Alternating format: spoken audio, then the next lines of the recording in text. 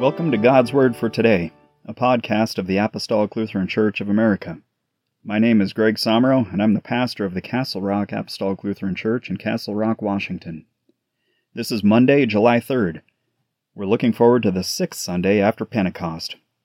Our Old Testament scripture is from the prophet Zechariah, chapter 9, verses 9 through 13, reading in the name of our Lord Jesus. Rejoice greatly, O daughter of Zion. Shout, O daughter of Jerusalem. Behold, thy king cometh unto thee. He is just, and having salvation, lowly, and riding upon an ass, and upon a colt the foal of an ass. And I will cut off the chariot from Ephraim, and the horse from Jerusalem.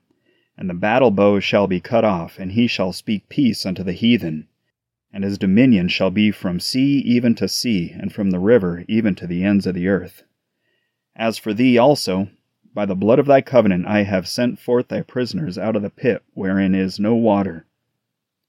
Turn you to the stronghold, ye prisoners of hope. Even today do I declare that I will render double unto thee. Amen. On Palm Sunday, Jesus rode a donkey into Jerusalem during what is called his triumphal entry. About 500 years earlier, the prophet Zechariah was given words from the Lord which foretold this great event.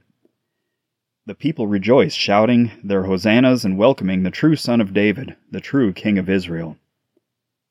The triumphal entry was only a foretaste of the return of the crucified, risen, and ascended Son of God. We will rejoice greatly, we sons and daughters of Zion, when Christ returns in glory. We will shout hosannas to the eternal Son of David, who has sealed us with the blood of his covenant. We will sing hallelujahs, we prisoners of hope, to the King of Kings, who has brought us into his stronghold of hope. Our grateful praise will rise before the Lord of Lords, who has given double for us. The prophet Isaiah wrote about 700 years before Christ, comfort ye, my people, saith your God. Speak ye comfortably to Jerusalem, and cry unto her that her warfare is accomplished, that her iniquity is pardoned. For she hath received of her Lord's hand double for all her sins. God be praised. Let us pray. Almighty and everlasting God, you have caused your beloved Son to take our nature upon himself, that he might give us the example of humility and suffer death upon the cross for our sins. Mercifully grant us a believing knowledge of this, that we may follow the example of his patience and be made partakers of the benefits of his suffering, death, and glorious resurrection.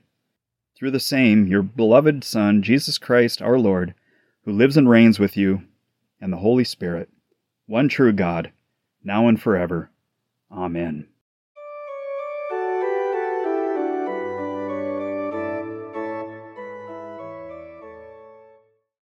God's Word for Today is a podcast ministry of the Apostolic Lutheran Church of America. You can visit our website at apostoliclutheran.org for more information about our federation or to find a congregation. Also, please subscribe so you'll receive our new content every weekday.